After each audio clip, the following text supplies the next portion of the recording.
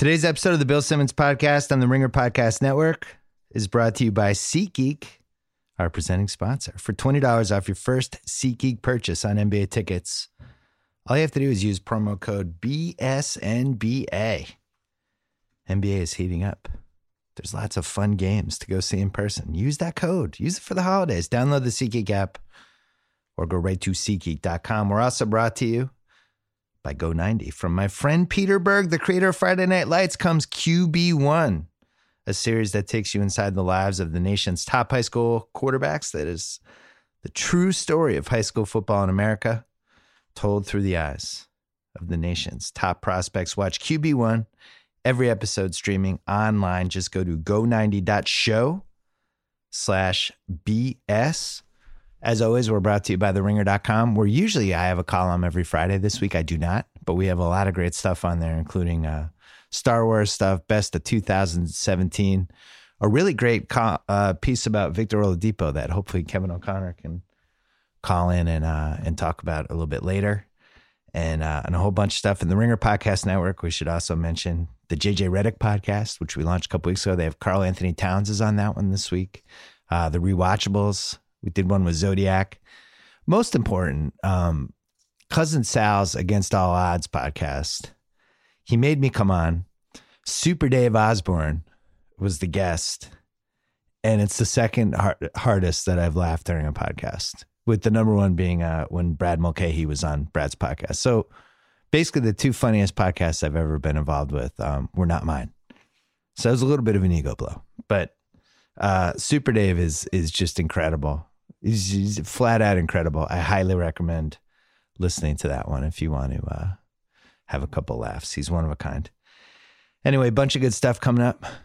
First, Pearl Jam.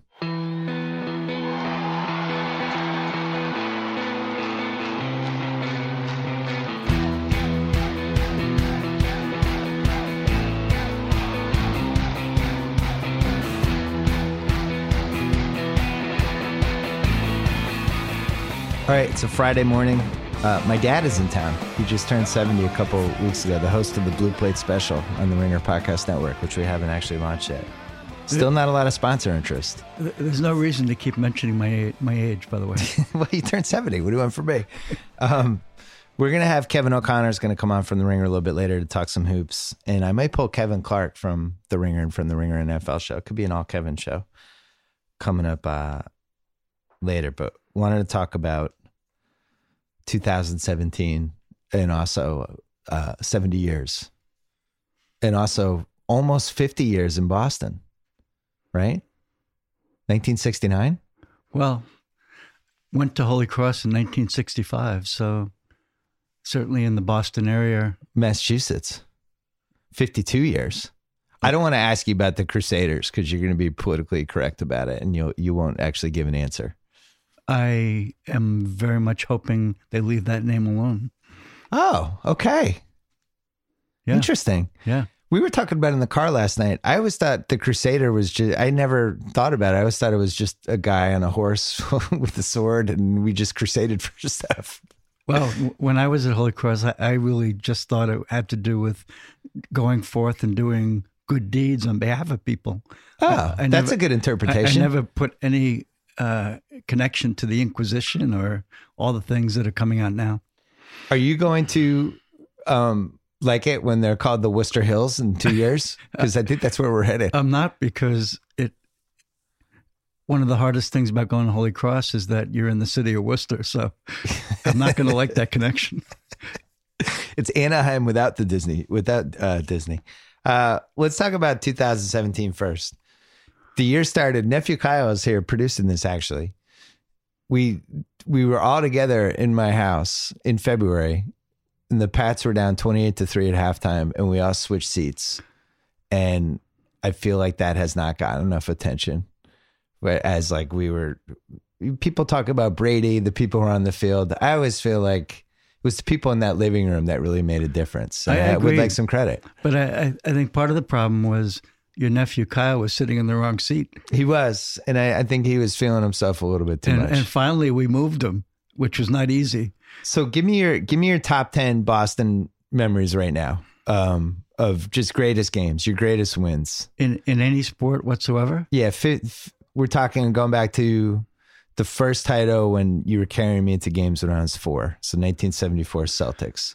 Going on there, all the like your favorite ones, just off the top of your head.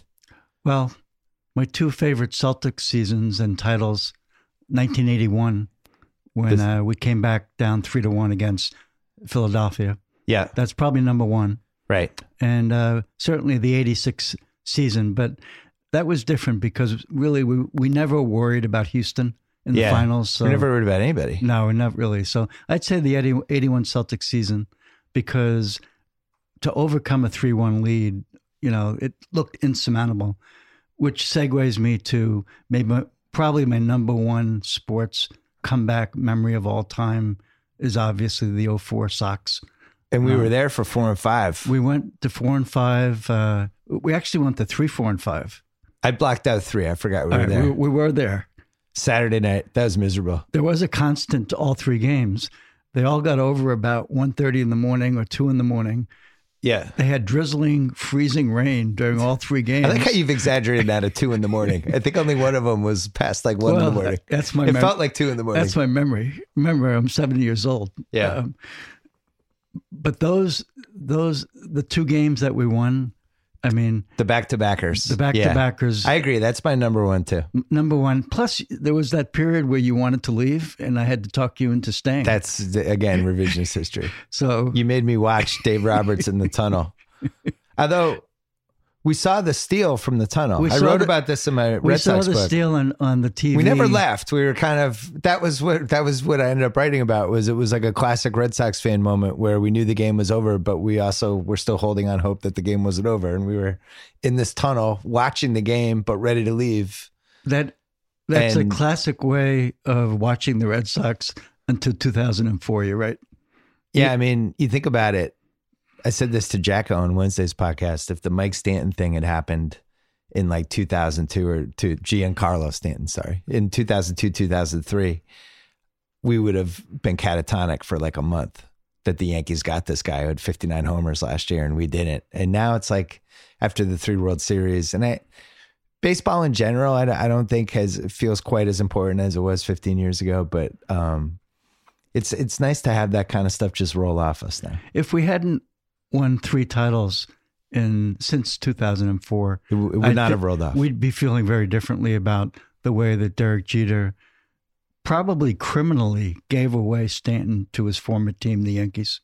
Yeah, I was listening to my old friend Dan Le Batard's show the other day, and he was trying to get Rob Manfred on the show, the baseball commissioner. Oh, interesting. And he's just so upset, and he's like, Jeter just gutted baseball in South Florida, and we've already been through this twice, and you promised us this wouldn't happen again, and now it's happening again. Well, I wish he had gotten him on, because for me it equates to when David Stern vetoed the trades that were occurring. When he was, the league owned the team that made the trade. And Manfred, I think, should have done the same thing on this Jeter giveaway. I watched Jeter in the stands when the Celtics played Miami the other night, and nobody around him looked very happy that he was sitting in the stands. No, I agree. So, yeah, he's basically a pariah. Yeah. But anyway, back to the back to the greatest ones. I agree on the Red Sox. I still feel like even though we didn't win the title in '87, the game when Bird stole the ball you mentioned '81, the Sixers coming back from 3-1 when we were there for Game 7. Right. That's my favorite basketball memory. Even though that was the Eastern Finals, like that's the happiest crowd I've ever been in. Crowd. You and I walking out of there. Me dropping. Of course, there's that element of right after the game, I dropped you off at my uncle your Uncle brother's Chuck's, yeah, which was, in retrospect, probably not a great thing to do. But I think you had a date. I was getting dropped off at a seedy apartment in Austin. I had to go speak at a retirement dinner. Yeah, but I remember leaving that game, and that was the only time when nobody left. Right. Everyone was just on the street celebrating, like it was Mardi Gras or something. Right. That was the happiest. The craziest game I think we ever went to was the Bird steals the ball. It was, and it was the most intense because that also had the Lambeer fight with Parrish, and that game looked like it should have been over. all this stuff. Yeah. Plus, you and I were never big Isaiah Thomas fans. I know that you and he are friendlier now, but let's admit that during the years that he played, we really didn't care for him. And for him to throw away that ball was exciting. We hated Lambier the most. We did. Yep. Lambier, that game when Parrish punched him, the crowd really willed it to happen. I still feel like I take credit in that. Well, and nothing happened to Parrish. No, he stayed in the game. He didn't even get thrown out of the game. He stayed in the game. Yeah. It was incredible. That was probably my favorite one. And then just favorite TV experience was probably the Pats Super Bowl. Well, I was going to say my next favorite sporting event was certainly the first Super Bowl victory for the Patriots. The first one, yeah. The first one. We weren't together for that one. No, you were there alone. I wanted to go, and somehow you didn't get me a ticket. I've always regretted not being there. And that's when you wrote that great article, Now I Can Die in Peace, in the fifth floor of our house. No. You're mixing up games. Mixing them up. Okay. That was a 7-year-old moment right there. Okay. No, that article actually is the proudest I've ever been of anything I've written, is the Super Bowl 36 one, because I wrote half of it or 2/3 of it and then went out to Bourbon Street and celebrated with my Pats fans friends and had like 3 or 4 hurricanes and then came back and finished it Hunter Thompson style, which is the only time that's... It's still an article that people mention to me. The two hardest ones I ever wrote were that one and the article after Game 5 of the 2004 ALCS. The Red Sox. That's the one we were so cold and drained, right. and it was the game ended late. Yeah. The game ended. I forget when, but it just felt like we had been up for 2 straight days and we were freezing and so emotionally drained. And then on top of it, we had another game the next day, and it was like either I wrote the column that night or there was no reason to write it, because by the time it went up the next day, the game would have been like 2 hours away. So it was like, oh God, I got to stay up till 5:30 in the morning. And that was the hardest one I've written. That one still holds up. I'm still proud of that one. Yeah, you should be. The Now I Can Die in Peace one is probably a little too rambling and long, but I think being drunk may have been a problem with it. Because I remember waking up at like 9 o'clock the next morning and kind of waking up being like, what time is it? And then going, oh shit, I hinted in a column last night. And then calling my editor, I was like, was that column already? He's like, yeah, it was great. Yeah. I'm like, oh, okay. I had no idea. Well, when that 81 Philly Celtics thing, even though it's my best Celtic memory, it's a little different, obviously, than the Red Sox in 04. That was the number one, because that had the whole plot with like both you and me, and you're older than me, but just like, this needs to happen before I die. Basically. And the Celtics had won before, and they're going to win again. But the Red Sox just felt like it was never going to happen. The Super Bowl, the one that 36 that we inexplicably came back against. The Falcons. When we won. Which one? The one that we won. You're getting our 5 Super Bowls mixed up. The first one. 36 against the Rams. Yeah, the Rams. Neither one of us ever expected that we were going to win that game. Well, so the sneaky one that people forget now is the snow game, because that was the game the Patriots had lost for my entire life. And, it's just ironic what's happened with the Pats over the last 17 years, because they were the all-time sad sack franchise. It's like how people think of the Browns right now is what I grew up with. Right. And we were just terrible and everything went wrong. And we had 2 good seasons and 28 bad ones, basically. And then to have that flip in the snow game, the game that we would have lost over the Tuck Rule. It's like, oh man. Right. And then Brady sucks the next year. And then it's like, oh, remember that 10 weeks where Brady was good? And you could kind of see the whole dotted line for what the next decade was going to be like. And then it flips on that call, which is still a ridiculous call. He definitely fumbled. There's no question he fumbled. I watched it recently because they seem, because I watched it this week because of the snow game in Buffalo, and Vinatieri missed the field goal. Yeah. So one of the stations showed missing that field goal last weekend, Yeah. and then him making the field goal when he played for the Patriots. Right. And they were both extremely difficult. Fortunately, he made ours. The first one in the snow where the ball didn't go more than 8 feet high, Right. and nobody blocked it somehow. I'll never understand that. I don't understand how one person would get a hand. But the sneaky part of that game, and the one that I always argue with Lombardi about, the Raiders, we never should have gotten the ball back in regulation. The Raiders, Charlie Gardner ran for like 8 yards, and it was 2nd and 2. And they basically had 3 plays for 2 yards, and the game's over. And somebody fell down on one of them, and we stuffed them, and it was 4th and 1, and they just decided to punt. But the game, 2nd and 2, and you need 3 plays for 2 yards, you should go to the next round. Right.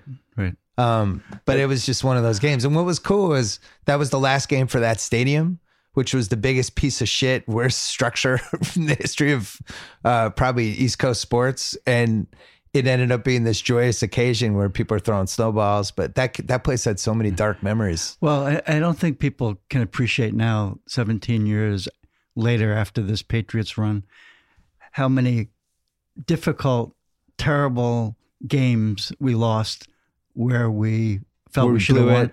I mean, you and I still talk about the Sugar Bear Hamilton. Yeah, that's why I never feel bad at the snow game. Yeah. Because we got screwed in 1976. We were owed. But we lost, I mean, over and over again, we'd lose to Miami every year, right, and we'd lose to Denver every year, and the team just sucked. Right. And I empathize with the Jets fans and the Browns fans because we've... The other nice thing in 2001 when we won that game, the entire country liked us for winning that game. Yeah, we were the underdogs. We came back against the greatest show on earth, and look what's happened 17 years later. Well, it flipped within 6 years because then we're in Arizona 6 years later for your 60th birthday. Oh, gosh. And we have the lead with 2 minutes left, and then the ring gets taken away, and we have all those Giants fans going crazy, and you and I are... It's the fastest I've ever seen you move. Well, you were like Randy Moss getting out of there. Well, all those Giant fans were coming down because they wanted to be part of the celebration. We did not want to be part of the celebration. Well, that was not as bad as what happened the next morning. You had booked me on a flight, a flight that went from Arizona to New York to Boston. So, of course, who do you think was on my flight at 7 a.m? A lot of Giants fans. And they had been up all night. And they were drunkenly singing in the plane, and I'm the only Patriot fan there with a Patriot hat on. That was a terrible memory. Our worst losses of all time, Yankees, Red Sox, 1978 playoff game, Yaz popping out, Jim Rice warning track, all that stuff. I'm still haunted by it. I would say that one. I would say the Too Many Men in the Ice game. I would say... Bird missing the shot in the corner against the Lakers, Game 4, 87 finals. And I would say Super Bowl 42 against the Giants. That's my Mount Rushmore of most gutting losses. My order would put the Super Bowl certainly way ahead, number one. Interesting. Yeah. Over the 78 playoff game. Yeah. Wow. I mean, 18-0, we were making history that year. And there's a little FU with the Spygate. There was a little of that. I was there. I mean, it was a great 60th birthday present to be there. It was a great weekend. Great weekend. A lot of people sucking up to you. That's true. That was in your heyday of my heyday at ESPN celebrity. People loved me back then at ESPN. Yeah, and I would certainly always say Bill Simmons' you brag about dad, it. Yeah. Because before you were like, yeah, that guy who got suspended, I'm his dad. You know, we were there, I think we got there Wednesday. I would say there was not 1 second during the 5 days we were there before the game where I gave any thought to the fact that we might lose that game. Not 1 second. I remember the night before being with my Pat's friends somewhere in Glendale, Arizona until 5:30 in the morning. I wasn't with you. You weren't with me. You were asleep. Yeah. But just talking about, it was a foregone conclusion. Like, yeah we got to blow them out. We got to really send a message in this last game. Never occurring to us we would lose. Never. You felt it though immediately. It was like almost right away. It was like, oh man. Right away, the thing that worried me in that game was that they were getting to Brady. Up the our middle. offensive line was not holding the middle. Yeah. But that was number one by far. I'm surprised that was number one. Too Many Men on the Ice was the game. Now, I've written about this and people thought I made it up, but you were actually an eyewitness. I cried so hard after Too Many Men on the Ice that I got a bloody nose all over the couch in your apartment and we had to flip the cushion on it. You did. I actually got a bloody nose for like a half hour. I didn't know how to console you. I was so upset. I hated the Canadians so much, and we had Rick Middleton had scored with like 5 minutes left. Well, first that's what I loved hockey as much as first I everything. wanted to console you, and then I was really upset because you had blood all over my couch. You just gotten it. I think it was almost a new couch. As a new single guy, I had a new couch. Yeah. Blood all over it. Couldn't console my young son. If anyone has a better story than having a bloody nose gusher for a half hour after a sports loss, I'd love to hear it. I was so mad that the combo. I think they were within like a few months. The 78 playoff game was October 78, and I think Too Many Men on the Ice was like May 1979. Plus, my parents were getting divorced. I think it all just piled up on me. Well, the other thing in that I think I had a nervous breakdown. We neither one of us ever liked Guy Lafleur. Oh, and the freaking slap shot on Gilles Gilbert. I can, if I close my eyes, there's probably certain sporting moments I can visualize. Yeah. Him lining up for that. I can see him lining up, undeterred for that slap shot. I can see Bird missing that 3-pointer by an inch that should have won us the game. And you can see the Hail Mary for Brady to Moss that he missed by like a half inch. In the Giants game. And I can see the ball sticking against that awful guy's helmet. And Harrison, Tyree. Harrison not being able to get it off. Yeah. So all right. Those are things I see when I close my eyes and go to bed at night. We're going to bring in Kevin Clark, who has no positive sports memories whatsoever because he's from Orlando. But first, Simply Safe. The holidays can be a crazy time. You want to make sure your home's protected through all of it. What better time to step in with Simply Safe home security? Simply Safe has made everything about security effortless for you. You barely have to lift a finger. Just order it online. It's delivered right to your door with free shipping. Setup is so easy. It takes less than an hour. 10-year-old can do this. Best of all, Simply Safe has no long-term contract, no pushy sales guys, no hidden fees. You're protecting your whole house for an honest and fair price. Just $15 a month for best in industry, 24/7 alarm monitoring. Right now, for my holidays, my friends at Simply Safe are giving you, my listeners, an incredible offer. $200 off this package, complete protection for your home, handpicked by me. Go to simplysafebs.com. Simply Safe with 2 eyes. It's the holidays. These systems will fly off the shelves. Grab one as soon as you can. $200 off. Go to simplysafebs.com. All right, Kevin Clark is here from The Ringer, one of the best NFL writers in the country, and somebody who is not old enough to remember when the Patriots sucked. How old were you in 2001? Oh, I was 14. Oh, you're old enough. Yeah. No, not really. Not really. We made the Super Bowl. Yeah, no. One of my the first Super Bowl I really got into was Packers Patriots. Right. Like the so Cowboys 96. run, I was aware of. Yeah. But really, Packers Patriots was like, okay, I know who the players are. I can identify these. And I was at that Packers Patriots Super Bowl. Yeah, you didn't take me. I didn't take you. Yeah, I remember that. And I can still see that guy Desmond Howard coming down because I was in that end zone. Yeah. And realizing the game is over. Kicking off to Desmond Howard was a mistake. Kevin, unbiased perspective. Should we be coming to the grips with the fact that this is probably it for the Patriots as a good football team this season? 40-year-old Tom Brady. No Garoppolo now, who has now become a franchise guy. I'm almost afraid to ask my dad about that. When we were doing the playoff scenarios yesterday, every time I saw a team with San Francisco, I was like, that's a loss. And like, imagine thinking that 6 weeks ago. They're not even, I think they're like 1-point favorites against Tennessee. I think Tennessee blows. I love Jimmy, and it almost seems too easy, but I think he's probably one of the best 9 quarterbacks in the league, right? Right now, at the moment, yes. If you were making a list, who would you take over him? Would you take Mariota over him? At the moment, no. And we'll see that on Sunday. You wouldn't take Jameis over him? No. It's kind of amazing. Like, I think Watson and Wentz, even though they're hurt, I would take over Jimmy. Yeah. Would you take Case Keenum over him? I'd have Garoppolo. I'm going to take Garoppolo in that spot. Yeah, there's not a lot of guys. So this Pats thing, we trade Garoppolo, who now looks like he's going to be really good. Brady looks old in the Miami game. Okay. Yeah. My theory in the Miami game, he's 7-9 in Miami, so it's a trend. It's a house of horrors. No Gronkowski, which I don't think people. It was funny hearing the announcers not even really talk about it. I don't even know if Gruden really had a 1-minute monologue about it. We don't have Gronkowski. We can't run the ball. We don't have a 3rd and 8 guy. You take out Gronkowski and Edelman, there's nowhere to go on any 3rd and 8, which is why they weren't doing the third downs. But you and I talked about that game before the game.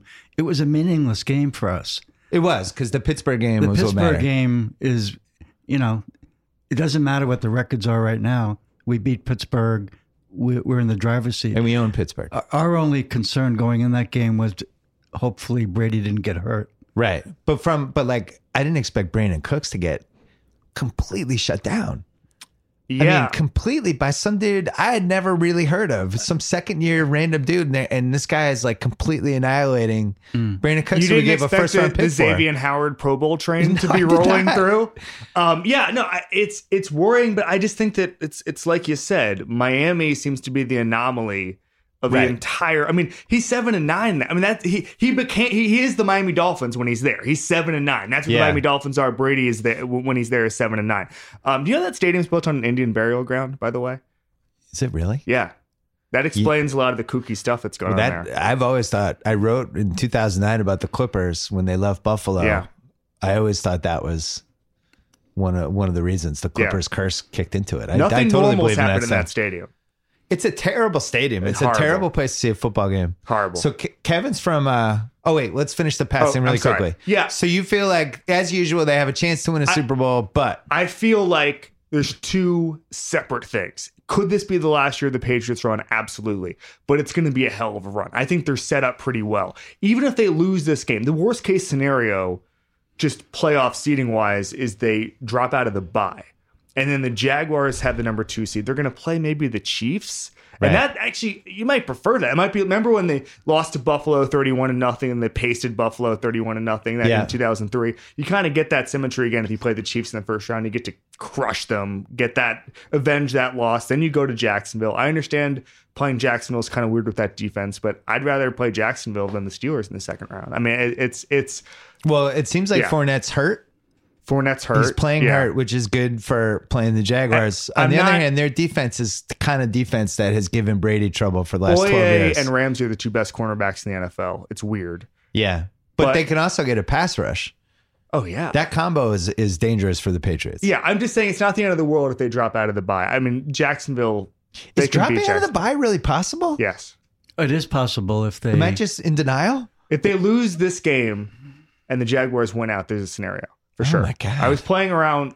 I'm not the Picasso of the playoff machine because you're the Picasso of the trade machine. But no, the playoff machine, I'm not any sort of. No, I meant the trade machine. I couldn't call myself the Picasso of the playoff machine. I'm not going to infringe on your turf. But I was playing around with the playoff machine, coming up with different scenarios, and there is a scenario. So we'd have the same record as Jacksonville, but they'd have the tiebreaker. Yeah, they have a better conference record. Okay, that's conference record.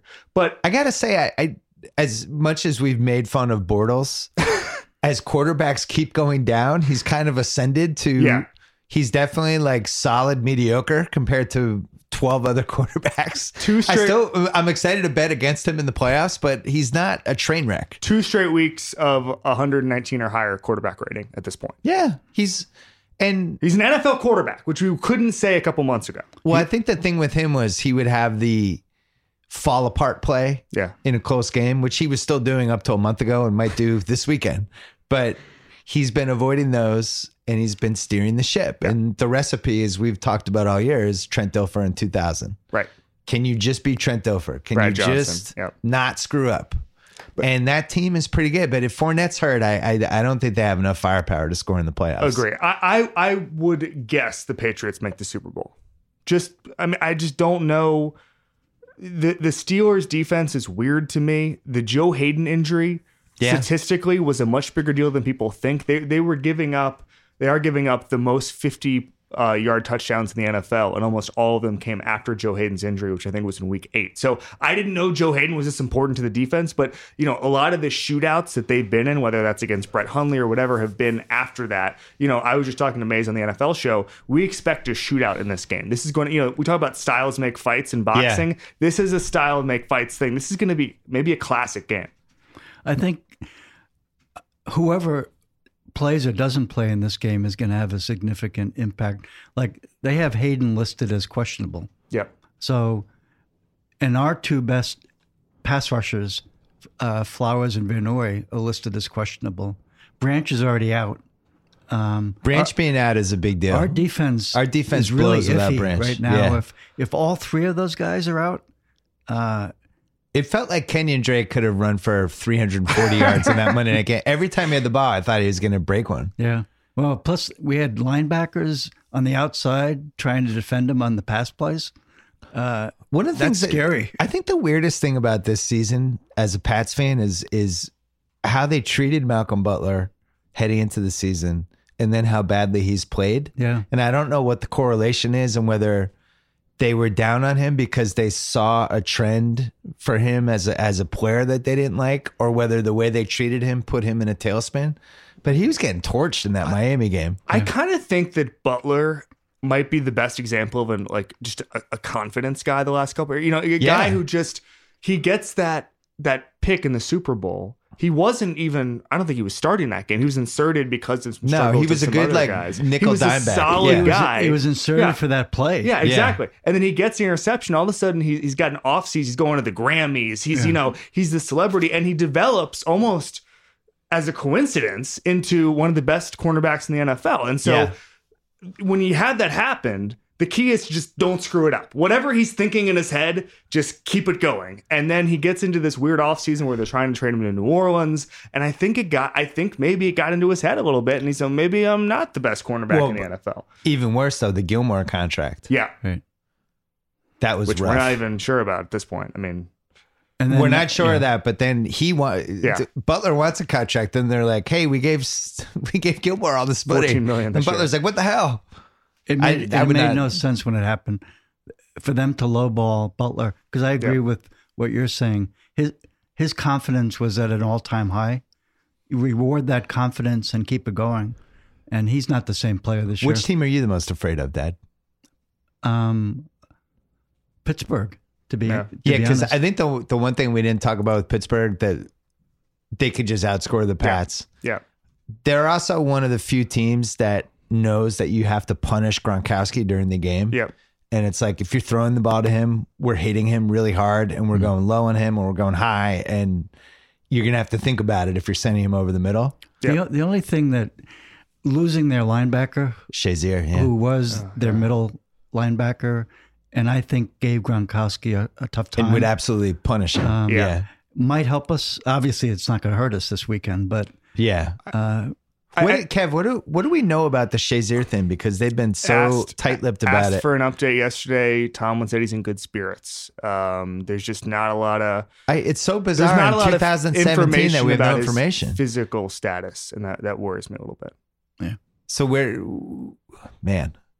So if he could move his legs and feet and walk, I feel like they would have told us this. Would be my interpretation. I mean, I feel like on a lot of this stuff, I see it both ways, because I feel like a lot of this stuff with, this is not as similar to Kevin Everett in Buffalo, but we knew, a couple of days after, we knew that he was never going to walk again. So I feel like this is 11 days. Yeah, it's a holding pattern, I guess, on that. We were talking about the MVP. And do you feel like Brady has had an MVP season? Well, because I don't. If you and I were doing this podcast 2 weeks ago, I would have said... You said he was in the conversation. Or would you have said he was an MVP? I would have said he and Wentz were probably going to battle out for the MVP. Yeah. His last... and they're certainly in Boston, people are worried about his Achilles.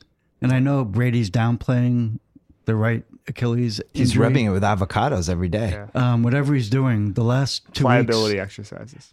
I mean, until the last 2 weeks, he looked like a 30-year-old quarterback.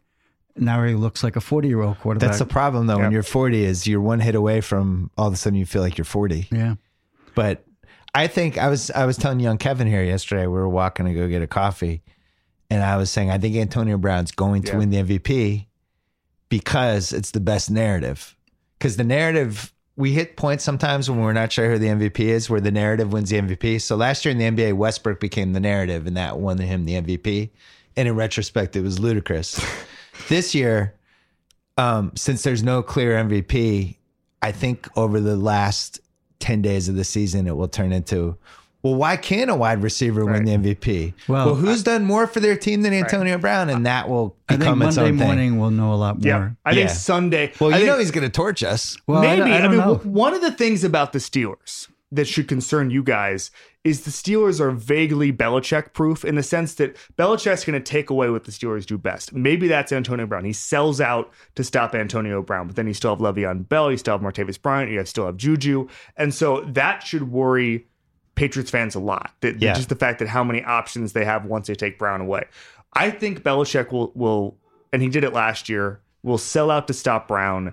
And if Brown can break through that and get 150 and 2 touchdowns, he's the MVP. If he gets 42 yards, So you think we double him? I think he might. And then I think that determines, I think, because it's a narrative award, I think that will determine whether or not he's going to be the front runner of the MVP come See, the way we played him, I'm going to say 2 years ago, early in the season, was we put Butler on him single and let him get his stats. Yeah. And they shut down Bell, or tried to.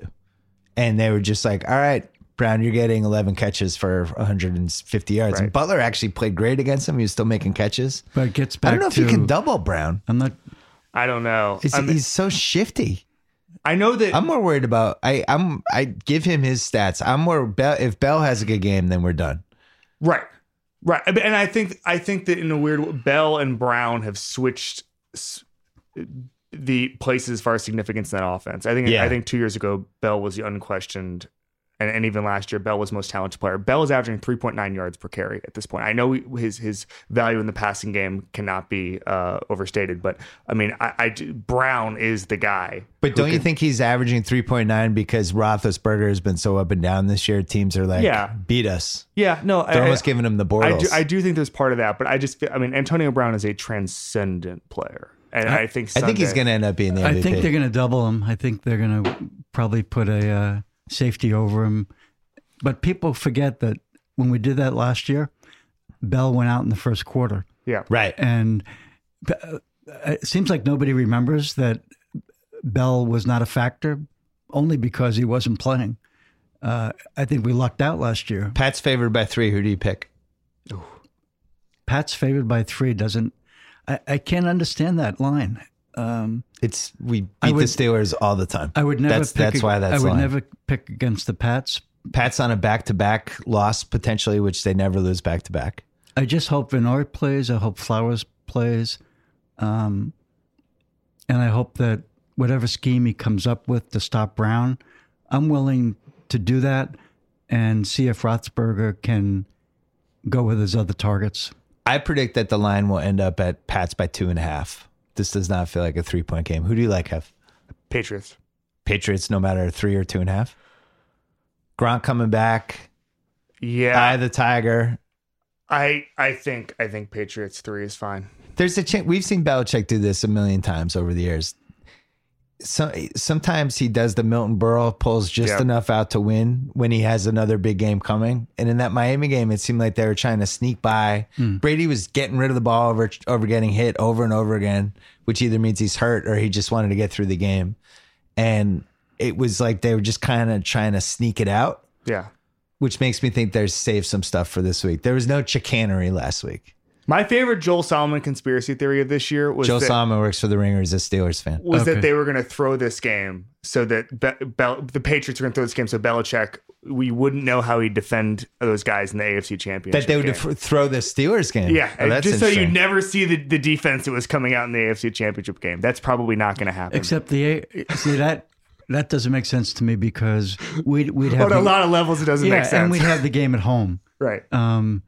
Wait, hold on. We got to talk about QB1 from my friend Peter Berg, the creator of Friday Night Lights. QB1 is a series that takes you inside the lives of the nation's top high school QBs, the true story of high school football in America, like Jack Fromm, before he was the breakout true freshman leading Georgia to the conference championship. Is he good? You watch college football? Yeah, it's good. He was one of the greatest high school quarterbacks in Georgia history. QB1 takes you inside his journey to stardom. Follow Jake along with Tate Martell and Tavon Bowers as they tackle the most important season of their lives on and off the field. The true story of high school football in America told through the eyes of the nation's top QBs. Watch QB1. Every episode streaming online. Go to go90.show/BS. So Kevin grew up in Orlando. You can say you finally have met somebody who grew up in Orlando. I worry for somebody who grows up in Orlando. What football team do they root for? No pro team. Oh, okay. The city of Orlando That's goes like being with- neglected. Tell my dad the story of how we met. we were in. I was at the Jacksonville Super Bowl as a fan. Pat's Eagles. And we happened to be in the Patriots Hotel. And Bill, I don't even remember how old, 15, 16 years old. And I was in the lobby and I saw Bill Simmons, who was my favorite writer on the planet. And I stopped him and he was extremely nice. He asked for my name. I didn't know that story. We met young Kevin. I had no recollection of it, obviously, all these years later. You don't? What? What? Were you sober? It was pretty. I'm nighttime sure or it was early afternoon? in the night. It was like 8:30, probably Okay. something like that. I wouldn't have been out that late. I was in high school. It was with my mom. Yeah. Right. Then I saw him later at 4 a.m. at the Maxim party. And I'm Yeah, like, what's yeah, going on? yeah. Is this kid a child They actor? weren't checking IDs. But so he's a Tortured Magic fan Oh my. with a lot, with a lot of Dwight Howard things to work through. I will say that among my 100 bad memories was that one year that Orlando beat us in the in playoffs. Game 7. Yeah. Yep, in 09. Yeah. Yep, and that was a top 10 Orlando moment. It really was. It might have even been top like 5 or 6. It was we but it's- just draining threes. So it's a top 10 Orlando moment. And it's probably my 132nd worst Boston memory. Didn't we also shut down the Boston Garden? Didn't the Magic? Yeah. So yeah. we have. we both went We to were that there. game. We were there. The thing about that one is we gave them kind of it was a little scare, the early Yeah. Shaq Penny teams. Yeah, I remember that. Yeah. But yeah, no, that game in Boston was amazing. I mean, just draining threes. My memory was Garnett didn't play though, right? Right. He was out that entire season. I mean, really? Bill brings this up. Well, I quite a would bit, bring it up actually. immediately. Well, Kevin still feels like the 2009 finals against the Lakers. There's like 2 plays that flipped the winner. There were. It's actually a really good corner, and I subscribe to it because I hate the Lakers. Game 1 was a sunk cost. Throw it out. Lakers Yeah. win. Game 2, Courtney Lee misses the layup. Misses the alley-oop play. They lose in overtime. You would have Okay. won game 2 in LA and had 3, 4, 5 in Regulation. Orlando. We won game 3 Yep. handily. Game 4, You're up 3. up 3. We do a number of things, 15 seconds including Dwight Howard misses 2 free throws. Right. That would have put you Then up 5. we don't foul Derek Fisher, who then hits a 3. Not only does he hit a 3, but he's going up the court, I think, and Jameer Yeah. Nelson's playing 17 feet Jameer off Nelson him. should not have been in the series. Right, and he was hurt. He's been hurt since January, and they decided, and he starts practicing. They said it was always well, if they get deep into the playoffs, maybe. So he starts randomly practicing in June, and we Yeah. insert him, I think, in the second quarter of game 1 of the finals. We had a nice little anti-point guard thing because Rafer Alston was playing, and so the point was to just ignore Rafer Alston. So Hito Turkoglu was handling the ball, Rashard Lewis was And handling he handled the ball. it great. Rafer Alston loved being ignored. The completely insane And so- Rafer Alston. And so there were points of the early series where Hito was just playing point guard, and it was a great matchup forward, problem. yeah. It was exactly what the modern NBA has become, where it's just like we're just draining threes. We don't care about traditional Who positions. took more PEDs, the 09 Magic or Drago in Rocky 4? Or If you had to guess. the Bash Brother I'm A's. giving you Drago against the field. There's some issues. Some questions. There's some issues there. But the 09 Magic, there's 3 games in the first 4 that they should have won. And everyone so badly wanted the Kobe Bryant was awesome finals, and he really wasn't Well, that awesome. was also the year of he wasn't that good in the that was finals. the year of the Kobe LeBron puppet commercial. It's Kobe, and then even in game when they had the clincher, he took a ton of shots and he could never Yeah. totally get going. So, Kobe, he's laying it down. It's like, no, he's not. was terrible. Or this series could totally be 2-2 or 3-1 Orlando. It was terrible. Well, Yeah. it's kind of funny. Derek Fisher plays a role in that 09 series. And then a year later, you and I are at Game 7, Staples Center. Yeah. Celtics That was look rough. like they're going to win.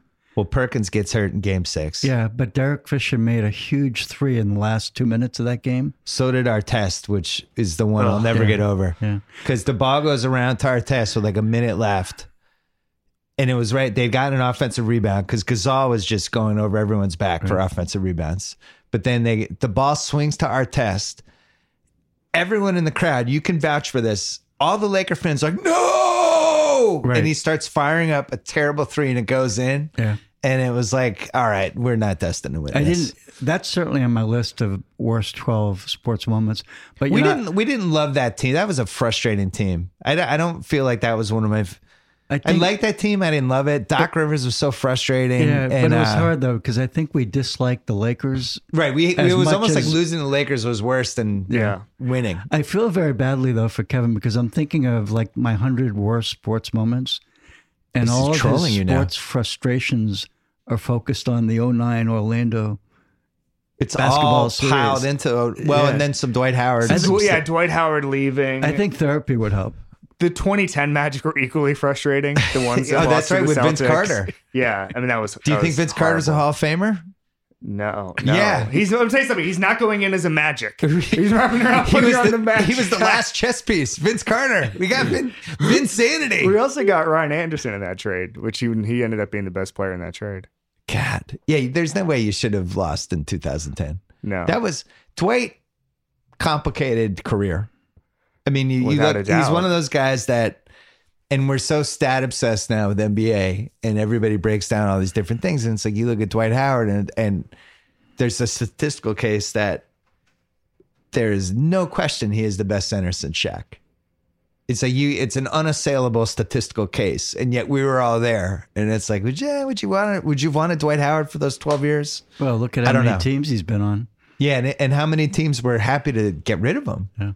And then like the way he handled the Orlando exit when he changed his mind and then he wanted to stay, and he just was one of the most immature superstars I think we've had in the league. But what was our joke about who was the net we were talking about the perfect. Oh, it was Lonzo. You ended up not getting him. We were saying how Lonzo would have been the perfect Magic guy who would have stay gone to for the 4 Lakers years and leave. within 4 years. Because Yeah, that's like the Magic history is we get these choice draft picks and then they leave us. I mean, they've had some incredible. One thing I will say about being a Magic fan is, it's a small town. I lived a mile and a half from the arena, and I did get to see a lot of amazing players through Shaq, Penny, Grant Hill, Tracy McGrady. I mean, it hasn't been. It's not the Bucks here, Well, the Grant Hill T-Mac combo, Yeah.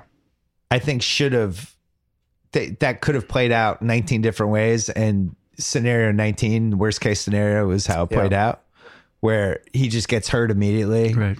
And then they get frustrated with T-Mac and give him away in a shitty trade. And then that's it. You have neither. But that was one of this whole super team thing. That was a super team 100%. situation. And they could have gotten Tim Duncan. Yeah.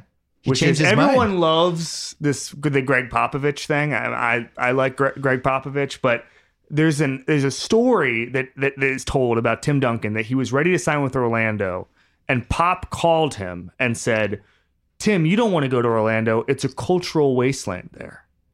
Like San Antonio. That's or what I said. France? It's like, wait a second here. This isn't Paris 1924 here. It's San Antonio. Jesus. I've been to the Riverwalk. Pop definitely Jedi mind tricked him. I was in San Antonio once. We had to go to Toby Keith's Steakhouse once. That's San where I was. Antonio's a rough hang. Orlando, you got some decent restaurants there. You've been to Orlando. Oh, before we go, Kevin raised this question in Slack. Daniel Day-Lewis, good hang or bad hang? What? Do you think he would Daniel Day-Lewis be a fun guy to hang out with and have a dinner with? Oh, he wouldn't be on my list now. But Can I give you some caveats? okay. Irish. Yeah. Irish people are fun. Irish I'm people are 25% Irish. I get to say that. Yeah, I'm Irish. maybe be like, oh, I'll have a Macallan. Yeah. And he might have put a couple in him, start telling acting stories. Yep. Or it might just be completely serious and just a rough hang. So Jason Concepcion, who with me innovated the tough hang gimmick here. To me, it's one of the best untapped ringer gimmicks that we have. We're doing it. It's happening. Good hang or tough hang. It's gonna happen with Jason and I. Jason. I love it. Jason, Brian Curtis, and I were on a porch over there in the commissary for 30 minutes, just going through rock tough hangs. So like the Eagles. Who in the Eagles is a tough hang? Oh, Henley, I think is the worst hang of all time. Yeah, we had a very long discussion that will one day be made public. But Jason, Glenn Fry, great hang. Yeah. So Jason's caveat here is, wouldn't it depend with Daniel Day-Lewis what role he was preparing for? Oh, so if he's coming to be Abe Lincoln, yeah, his rough hang. Pre-Bill the Butcher in Gangs of New York, rough hang. But, I mean, there's certain, this dressmaker movie, Phantom Thread, maybe he's an interesting hang. Because he gets so into it. You got to see the movie. I'm going to say bad hang before I was preparing for the guy in Phantom Thread's like a lunatic. Great hang or tough hang is, I'm green lighting that. Let's streamline it for 2018. I think it's one of our best ideas. Yeah, I mean it has endless possibilities. Aaron Rodgers, great hang or bad hang? Great hang. Okay. Great hang. Tom Brady? This is an interesting one. Seems like a bad hang. Everyone who's hung with them says good hang. I think if Edelman likes to hang out with Brady, he's probably a good hang. Yeah, I mean, put it this way. If you're going to the Kentucky Derby every year, you're a good hang. Yeah. If that's like one of your rituals, because I think the Kentucky Derby is probably the most fun thing to go to. Well, the other element you could throw in, good hang by himself, bad hang if he brings his wife along. Oh, Jesus. Oh, my God. The Giselle shots. My dad's still mad at some of the post-Giant Super Bowl. Post-Giant Giselle. Super Bowl. Yeah. I get it. We're not sure she represents our beloved 5-time champion New England Patriots well all the time. Right. Well, that could be a whole other gimmick. Don't start storylines. No spouses should start storylines with our beloved 5-time champs. But you could extend your good hang, bad hang into if he brought his wife along or she brought her husband along. Right. Yeah. The couple's date angle is really interesting. Belichick, good hang or bad hang? Oh, by himself, good hang. If he brings Linda Holiday, I don't want to be in the room. Wow, these are the hottest takes. I feel like we have a third permanent cast member of Tough Hang here. Kevin Clark, what'd you write today? I wrote about the best playoff scenarios humanly possible. Okay. Thanks for coming on. Oh, and we forgot about Slow News Day every Wednesday. Every Wednesday it comes up, including Guillermo next week. from JKL was on. Guillermo from Jimmy Kimmel Live, who thought the name of the show was Fake News Day. Yeah. Which maybe it should be. And then Ringer NFL show Tuesdays and Fridays. Ringer NFL show coming later today. Thanks for coming on. Anytime. We're going to call Kevin O'Connor, but first, Jalen and I once wore ugly Christmas sweaters on NBA Countdown on Christmas Day 2012. It was so hard to find a good one.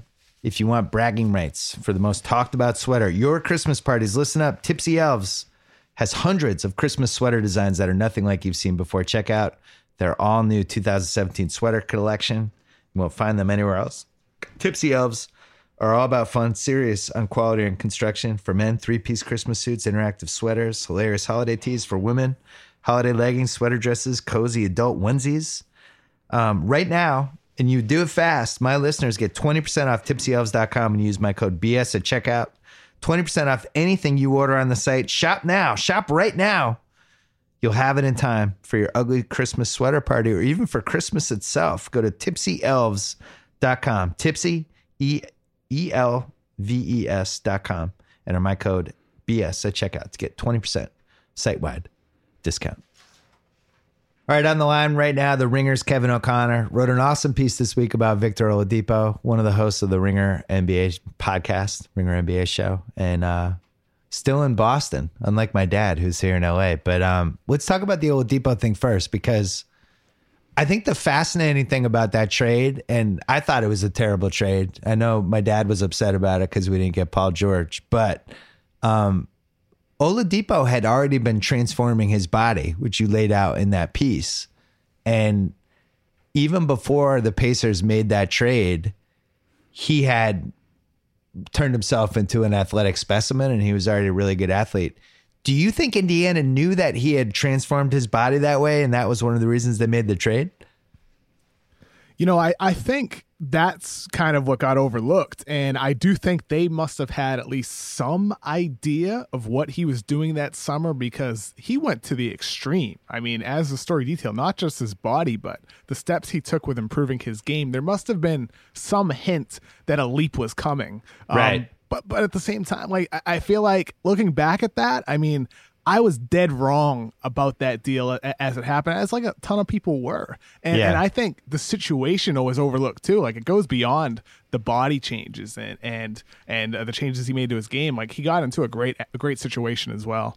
I think people overlook more than anything else in sports situations when they think about assets and with trades. And I wrote a big Westbrook piece last spring, and in that piece was talking about how bad Westbrook was for Oladipo and how it was such a dangerous part of his MVP case, where Oladipo is basically just standing there and he's completely useless on most Westbrook plays. And then occasionally Westbrook would be like, okay, now it's your turn to make a play, and would throw him the ball.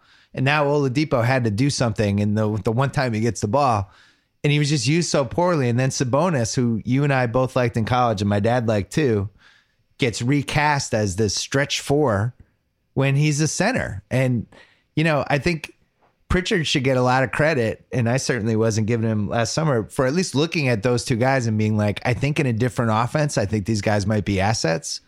But the Oladipo part of him transforming his body, man, I mean, I guess GMs really have to start looking at this stuff April, May, June, and being like, man, who's taking basketball seriously? The Paul George thing, though, is fascinating to me, because if the Celtics get Paul George, which they thought they would, Dad, we don't have Kyrie Irving, Right. and Kevin, I think you and I argued about this on my podcast, and I was saying I ranked it Kyrie, Paul George, Jimmy Butler, and you had it ranked. What was your ranking? Paul George, Kyrie, Jimmy Butler, or Paul George, Jimmy Butler, Kyrie? I know Kyrie was first or second. I know Jimmy Kyrie Butler was first third. or second. Yeah, that's what it was. Yeah, one of the two. Yeah. So. But Dad, if I told you in July we're better off with Kyrie Irving than Paul George, would you have believed it? I think I would have believed it. Yeah? Yeah, I think I would have. Because we couldn't stop Kyrie. Well, because we needed... the unknown there is the Isaiah Thomas piece. Yeah. I mean, we certainly didn't need Kyrie Irving if we were going to keep Isaiah Thomas. So we certainly didn't forecast a trade between Boston and Cleveland. Right. So it's kind of hard to go back and think about having Kyrie join us if Isaiah was still going to be there. And yet we did that trade scenarios podcast for Kyrie, and Boston was always the most logical trade of everyone who was on the table. And the caveat was, but they'll never actually trade. These guys are competing for a title. Right. And then they actually made the trade. And, you know, I think you need so much luck with this stuff, where you have, like, you look at the Celtics, Danny Ainge looks like a genius right now because the Kyrie trade was amazing. The Tatum trade's amazing. The KG trade was great. The Rondo trade was great. He's made all these great trades, but then there are all these what ifs, right? Kevin, like, they almost traded 2 first-round picks for Robert Swift. Or Al Jefferson. Almost traded 4 for the pick used on Frank Kaminsky they wanted Justice Winslow. Right. That's They another dodged the bullet with that one. That's a classic sliding doors. Justice Winslow, who I like, first of all, would have been the wrong guy, because Porzingis would have been there at number 4, and they would have taken Justice Winslow over Porzingis, and they were ready to do if it. They went all the way up to 3. If they went all the way up to 3 or 4, you mean? I meant the 9th pick when he was slipping to Charlotte, and Charlotte took Frank Kaminsky instead. But there were 2 versions of that trade, because initially they were trying to get to 4, and the Knicks were going to move back to 9. And if they had gotten 4, they were going to take Winslow. And if they had taken Winslow over Porzingis, Danny wouldn't have a job right now. Right. But then you look at what happened with the Paul George trade. who do we think they would have given up in that Paul George trade? It probably would have been the Tatum pick, or would it have been the Brooklyn pick the following year? Do we know?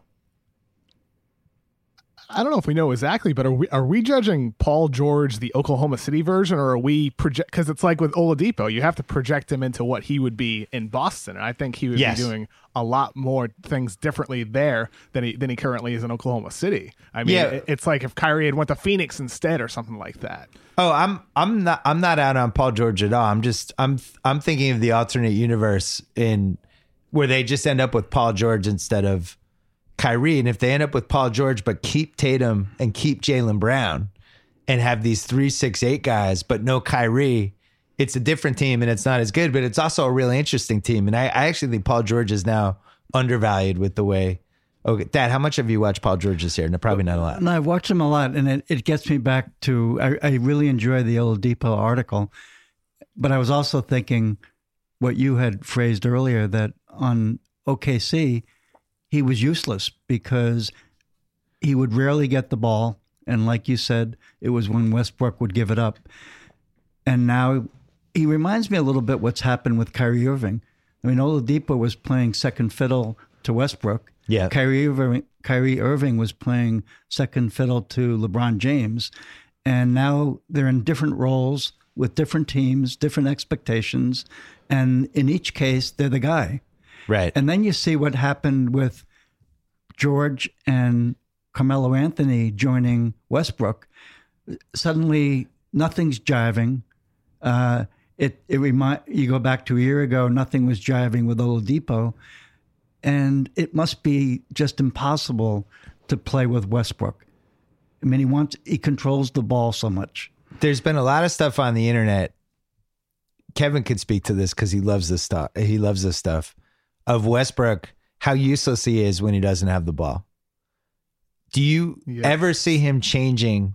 Like, one of the things I've been the most impressed with Kyrie, which I thought was in there because just from watching him in the finals and the playoffs and in person, all that stuff, but has gone to another level in the Celtics, is how smart he is when he doesn't have the ball and the back cuts he does with Horford and the way he moves. And he's always involved in the play, even if he doesn't have the ball.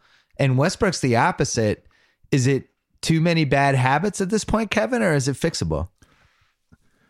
I think it's a long list of bad habits. And the one thing I've read online is, maybe Westbrook hasn't been kind of pushed to play off ball. It's like, no, of course he's been asked to play off ball. He's been asked by all his coaches, and I'm sure it's been pushed by trainers as well. It's something that ultimately, from what I understand, is like, I think he needs to really commit to doing that. You look at the numbers, you look at the film with how other point guards screen off ball, how they move off ball to really make themselves open, to get themselves open. And Westbrook just kind of stands around between the 3-point line and the half court, really doing absolutely nothing. He's not necessarily a threat out there at all. And that's where it hurts the rest of the team. It's a domino effect. So like you mentioned earlier with Oladipo, where they just throw the ball to him and that's it. Well, the floor's not spaced in Oklahoma City because they were playing two bigs last year. Floor's not spaced because they have Robertson and Westbrook really aren't much of threats off ball. So it's like the situation can be so much better if it all starts with Westbrook really committing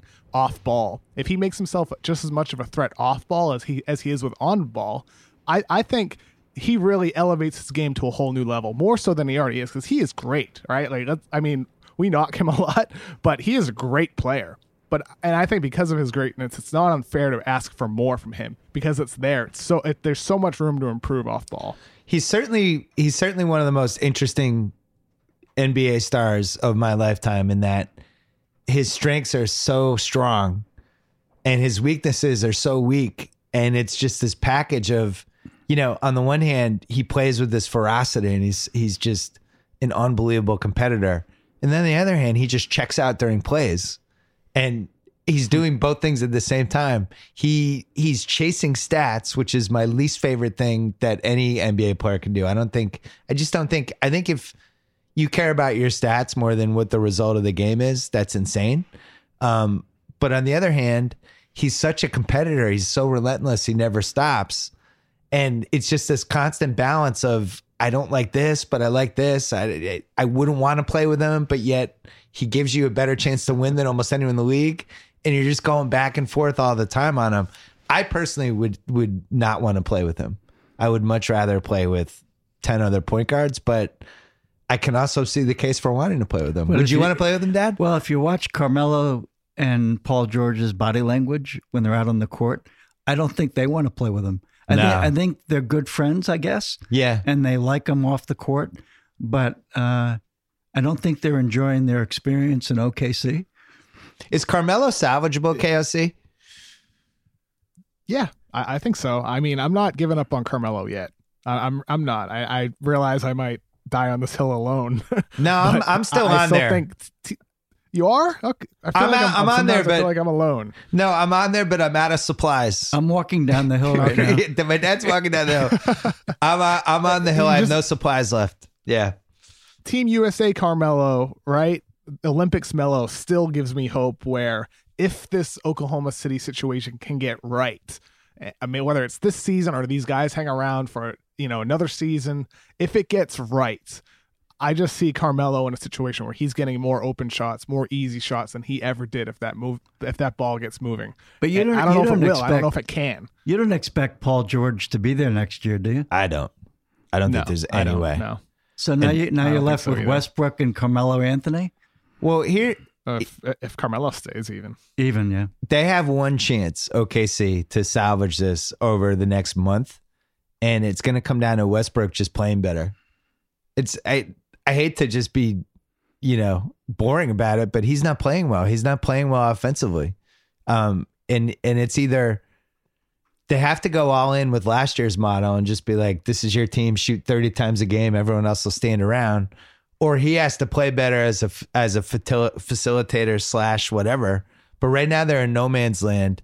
And the real part, which I wrote about last week, and I suggested a Steven Adams trade that made all the OKC fans mad, but they're like $24 million luxury tax bill they're looking at.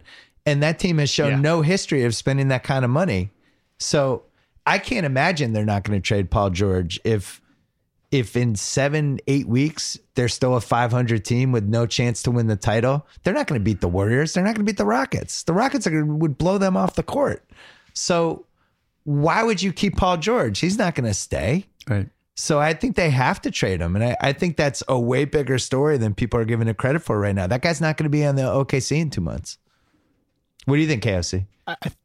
I think before it comes to that point where you're thinking about seriously trading George, someone needs to get through to Westbrook, and I don't know if it's possible, but I don't know if Billy Donovan hasn't been able to do it, if other coaches haven't been able to do it, but someone needs to get through to Westbrook that if you are better off ball, it helps you, it helps your team. Yeah. Right. I think it helps everything on that roster. It helps Billy Donovan be able to really, I think, install the ball movement type of system he wants. There's little glimpses of it. We see certain sets they run of when they move the ball, but there's nothing consistent. Like if Westbrook commits to really evolving, everything changes. I mean, we're talking about Oklahoma City maybe trading George right now in mid-December.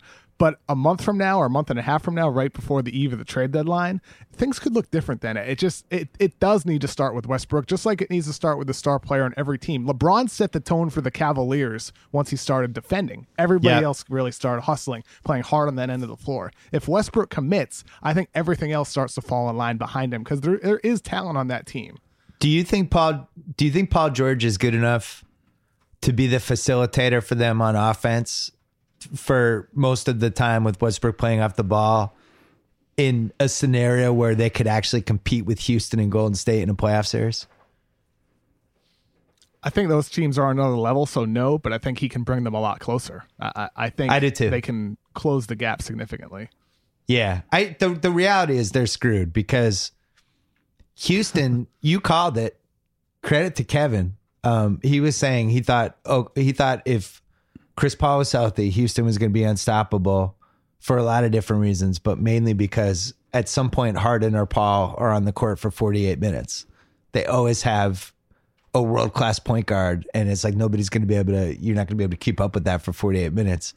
They're better than I thought. I'm not positive Chris Paul can stay healthy, Have you watched Houston, Dad? I've watched them. I think they could actually beat Golden State. I really do. I think they're in the conversation now. I'd be really hesitant, though. It's only December, and Chris Paul has at least 2 more injuries coming up between now and May. It's year 13 for him. Yeah. But I think the ceiling of that team and what it would have to take to beat a team that's as loaded as Golden State, it's going to be math. It's going to be a team that shoots 45 threes and makes between 18 to 20 of them 4 times in a 7-game series. Right, Kevin? I think it's like Maury said last year. It's exactly that, where the variance of their shooting, gives them a chance at those super teams like the Warriors. So I think, the fact you have 2 superstars now, yeah, that helps as well. But their 3-point shooting, the high variance of that is what I think really gives them a chance. And if you play it out, if you play out a 7-game series and they're at full strength, Harden will have 1 game that he wins by himself, right? So you need 3 other games where everybody just makes shots. And I'll tell you, their crunch time lineup is a lineup that makes sense to me. Whereas I look at OKC's lineup and, it's like Roberson's out there and Adams, 2 guys who are complete non-threats. When the Celtics played them, Dad, you wanted Robertson to shoot every time. Please shoot. We're leaving him wide open. Please take one. And there was a point at the end of that game where Robinson took the 3 from the corner and he made it. Yeah. But we were all shocked that he made it. Yeah. I mean, we still pulled the game out, but I just don't see George being there after the trade deadline. I think that team is going to readjust. I don't know where he'll go, though, because any team taking George at the trade deadline probably in the back of their mind is thinking, this is a pure rental. This guy knows where he's going next year. KOC, what can they get for him? What's a realistic trade that would keep them competitive this year, but also make sense for the team that acquires Paul George? I was just thinking about that. I talked about this recently with someone on Twitter, where it's like, if you're Oklahoma City and there are no bidders because everybody's worried that he's not going to stay and he's just a rental, I don't know if the benefit of trading him outweighs the risk of losing him. Like you might be better off just waiting it out, right? So maybe there's nothing. But if you're able to create a little bidding war, maybe a team like the Lakers gets worried and they offer something of value to get him before the deadline instead of risking him going to another team for a cheap price and then losing out on him in free agency. Maybe there's a way for Sam Presti to create leverage by kind of going to other teams. Maybe George would be willing to re-sign in the right situation, right? Maybe there's a team in the East that he would be willing to re-sign with, but you need to create that leverage to, I think, get good value back. Otherwise, I think if you're Oklahoma City, you got to give it till April unless you get something of value, because there's still a chance in those latter 2 months of the season, that's when things start to click, right? I think everybody thought this team was going to take a while, but maybe it takes a little bit longer than expected. So I think you need to get something of significant value back still. I wonder if they do a trade. I think it's almost entirely financial. So I can't remember exactly how much he's making, but I think it's like 22, some 20. It's somewhere in that range. I believe I want to say it's like 18, 19 right now. Maybe that's what it is. Adams makes 22 next year, though. Right. Yeah. So Adams makes 22. Paul George is 19.5. Right. So if they're doing a trade, it has to be a luxury tax deal, and it has to be something where they're sending him to a team that has a ton of cap space that can absorb the trade and only send back like $7 million worth of guys. And there's really no teams out there that are like that. Like Philly would have been, I think, a candidate, right? But then they did that Covington extension, which kind of slaughtered their cap space. So now you're looking at teams like Dallas has cap space. I think there's one other team Chicago has cap space. Like you're looking at teams like that. But why would Paul George ever re-sign with a team like that? I think they're kind of stuck with this roster unless there's some sort of more imaginative deal that I'm missing. I mean, that's going to be the difficult part. I mean, they might just be stuck where they just have to ride this out and see what happens. Well, and that's why I thought maybe Adams is the move. If you just want to save $24 million, That's tough, you though. dump Adams But for if you're OKC and you think there's no chance George is going to re-sign with you, and you dump Adams just right now to save some money, a year from now you have no George and you have no Adams. So I'm not sure they're going to make that move. By the way, another Celtics what if was Horford was very close to signing with OKC, right? Until Durant decided he wasn't signing there. And then the Celtics get Horford. But I mean, there's a lot of Boston related what ifs. Kevin, before we go, has there been one team that, in your opinion, has vaulted into this team could possibly make the finals conversation? How many teams do you have in this team could possibly make the finals conversation right now? Oh, there's 3 out west: Houston, Golden State, San Antonio. Really no surprises there. And then the East, I think it's a little bit more open than expected. Maybe I feel a little bit better about Toronto than I did before the season. The way they're moving the ball in the offensive end, Dwayne Casey deserves a lot of credit. And those players, DeMar DeRozan and Kyle Lowry, more than anything else, those guys bought into the systematic changes. That's really where the team... That's a team that I liked going into the season, but I'm really, really into them now just because of their changed style. Interesting. So you have 6 teams then? Yeah, 3 in the East, 3 in the West. Nobody else? Washington, if John Wall fixes himself before the end of the season, could move up there, but I'm not sure Milwaukee's quite ready yet. I'm definitely crossing off Milwaukee. Kevin, are you worried that Morris may not be a factor for us the rest of the year? How about that weird statement he made about, coming off the bench recently? It was very weird. That was odd. Yeah, very weird, given that I think 2 days later, he didn't play because of his knee injury. Yeah, it went from... It seems like he's a good teammate, but then the bench thing was weird and very atypical for the Brad Stevens era. It made me wonder...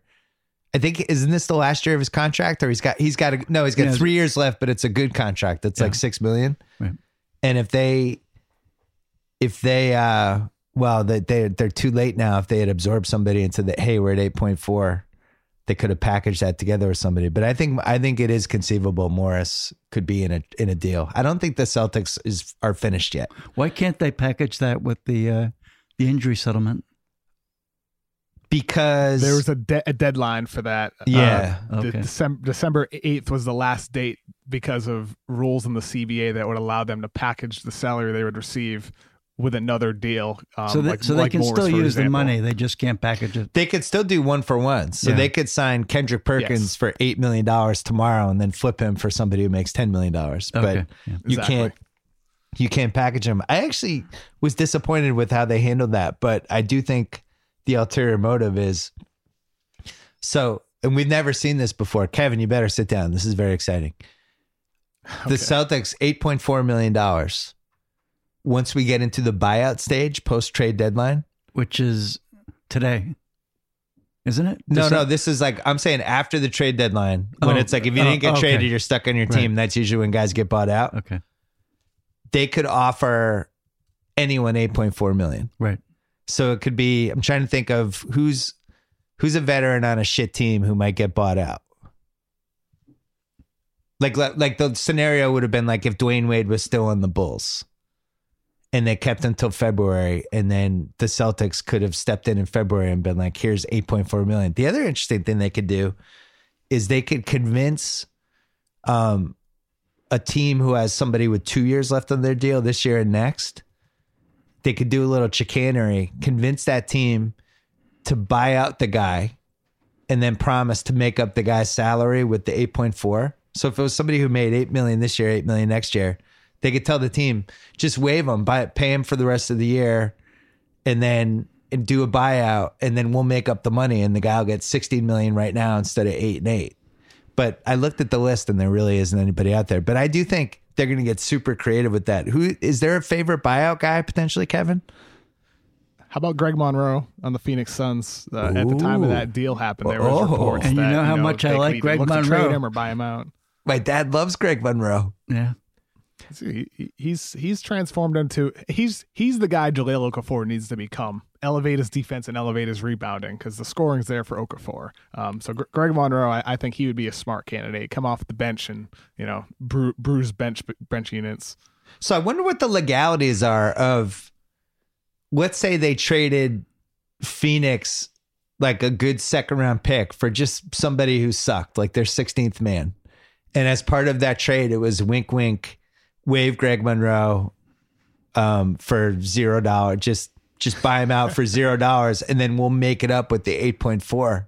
I wonder, how would the league stop that?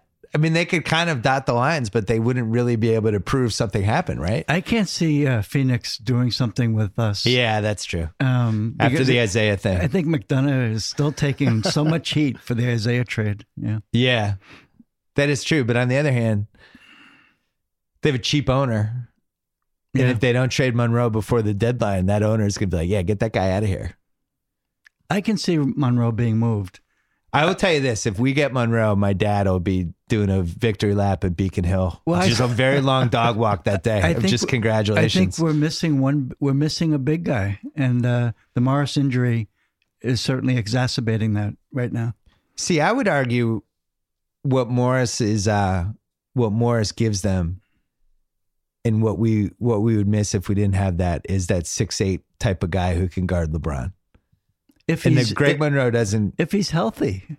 But that's what I'm saying. If we don't think he's going to be healthy this year and we don't have that guy, right? Now we're looking at Jaylen Brown and Jason Tatum guarding LeBron, which is a disaster. Yeah. Jaylen can handle it, but if he gets him in foul trouble, now we're asking a 19-year-old kid to guard LeBron in a playoff series. We need the third guy, and I don't know who that is. Like I thought it might be Trevor Booker, and then Philly swiped him. But is there anyone else you like, Kevin, out there who could be that 6'8" guy? Honestly, there's not a lot. I think they have him on the roster. It's Marcus Morris. I think he's that guy. Where so we got to get his head right, healthy, no matter how long it takes, or shut him down for a month and make sure that knee gets healthy. Maybe he needs a minor procedure. I mean, they said that structurally the knee is fine. That was in the paper yesterday. Yeah. So you're telling him to suck it up, basically. I don't want you to mess with the Morris brothers. I did not say suck it up. I said try to find out why the irritation is there if the knee is structurally sound. Okay. Yeah. Before we go, young Kevin is moving to Los Angeles next month. I did not know that. Do you have any advice for young Kevin's dad? Oh, because this was when I left the East Coast. You were devastated. Oh, I did not know you were making that move. Congratulations. Thank you. I'm looking forward to it. It hasn't. I thought it was going to break on TMZ for 3 weeks, but they didn't cover it. So I'm announcing it here. My only suggestion was hopefully you'll invite your dad out to the coast a little more frequently than I get invited. Oh, wow. Jesus. I'll make an effort to do that. Yeah. You're always like talking about how the dogs and you can't get dog care. You're never available. It's always hard to get you out of here. That's just so I can feel better about myself not being invited out here. Oh, all right. Fair enough. KOC, what's your finals pick right now? If at gun to your head you had to pick two teams in the finals and what the final result would be, who would you pick? I'm gonna go with Golden State still in the West. Golden State in 5 against. I'm gonna change from my preseason pick, which was the Celtics, and go to the Cavaliers. So Cavaliers, Warriors again. Warriors in 5. Gordon Hayward, April 15th, over under. He comes back. Do you go over, meaning it would be after April 15th, or under April 15th for when we see Gordon Hayward in a Celtics uniform in a game? I'm going to go over as in like first round of the playoffs, something like that. Serious minutes restriction if it's this season.